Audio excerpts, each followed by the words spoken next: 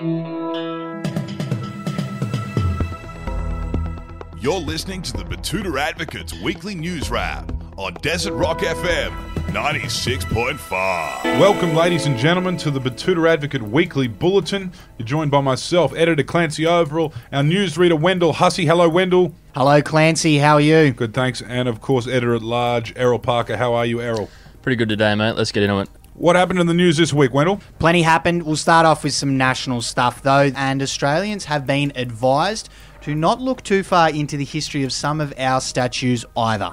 Yes, after a big week of anti-racism protests and activism around the world that's seen statues torn down and vandalised across the UK and US, Australians have been urged to maybe steer clear of all that here. That conversation is an inconvenient one, given the amount of famous historical figures who took part in genocidal crimes in our own country. Yeah, it is a tricky situation, isn't it? I mean, for example, that Macquarie was a nasty fuck, wasn't he?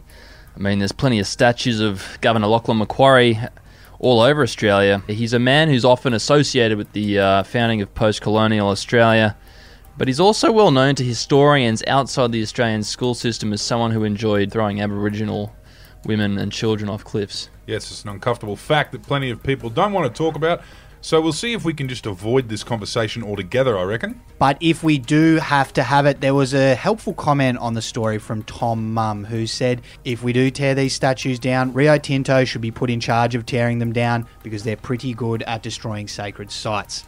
Elsewhere around the country now, and onto a bit more of a positive story, Uncle Tony Abbott has now been tipped to win a Nobel Prize for selfless protection of refugees and the environment. Yes, a feel-good story this one, after Tony Abbott was finally recognised this week on the Queen's Birthday Honours List for his significant contributions to trade, border control and to the Indigenous community. It's been revealed that the accolades might not stop there. That's right, Fancy Clancy. Next stop, a Nobel Prize, they're saying now, as recognition for his cultural advances as an environmental advocate and his tireless work protecting refugees. Had a heart of gold.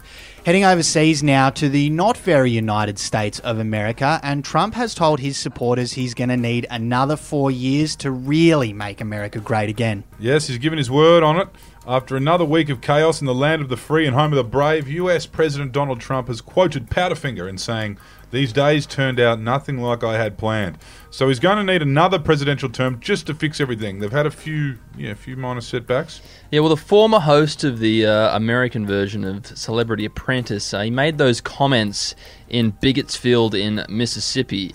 And he said there were a number of reasons why everything's gone even further to shit over there. But none of them are his fault.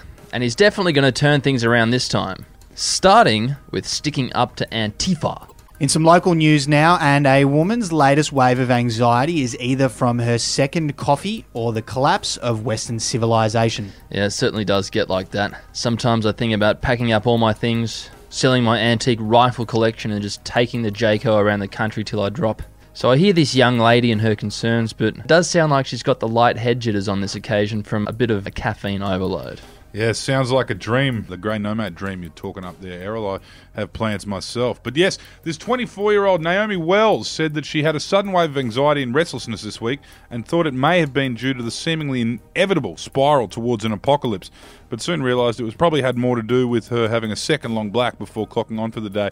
So hopefully she's feeling a bit better now. Indeed, moving on to another potentially dangerous brew now, and Pete Evans has been praised by mainstream media skeptics for his daring new asbestos broth recipe. Paleo Pete, yes, I know this paper love to hang a lot of crap on mainstream media for giving this fucking lunatic airtime, but, you know, I think that's a bit hypocritical with this story because, once again, we've given this oxygen thief more oxygen than he's worth. I don't know, Peter's a pretty grounded guy who doesn't care about the money, he just wants to help people, he reckons, which is why he is offering this asbestos broth recipe in his new book, only available on ebooks at Google, which he says provides bone support through the 6 vital fibrous crystals and is a must-try for anyone who believes in alternative health. Yeah, well, if the famous Hobart DJ Astrolabe is listening to this, could you nut this cunt next? Any comments on that one, Wendell? Yeah, there was a great one from Andrew Kirkby, one of our valued commenters, who said he's all on board with Pete Evans' new recipe because everyone needs fibro in their diet. It helps keep you regular. That's it for us this week. Thank you for tuning in wherever it is you are in the world, and we'll be back next week with all the biggest stories from our humble regional Western Queensland newspaper. Until then, I'm Clancy Overall. Remember to wash your hands, especially after you've taken a shit. And my name is Errol Parker. My name is Wendell Hussey. Goodbye.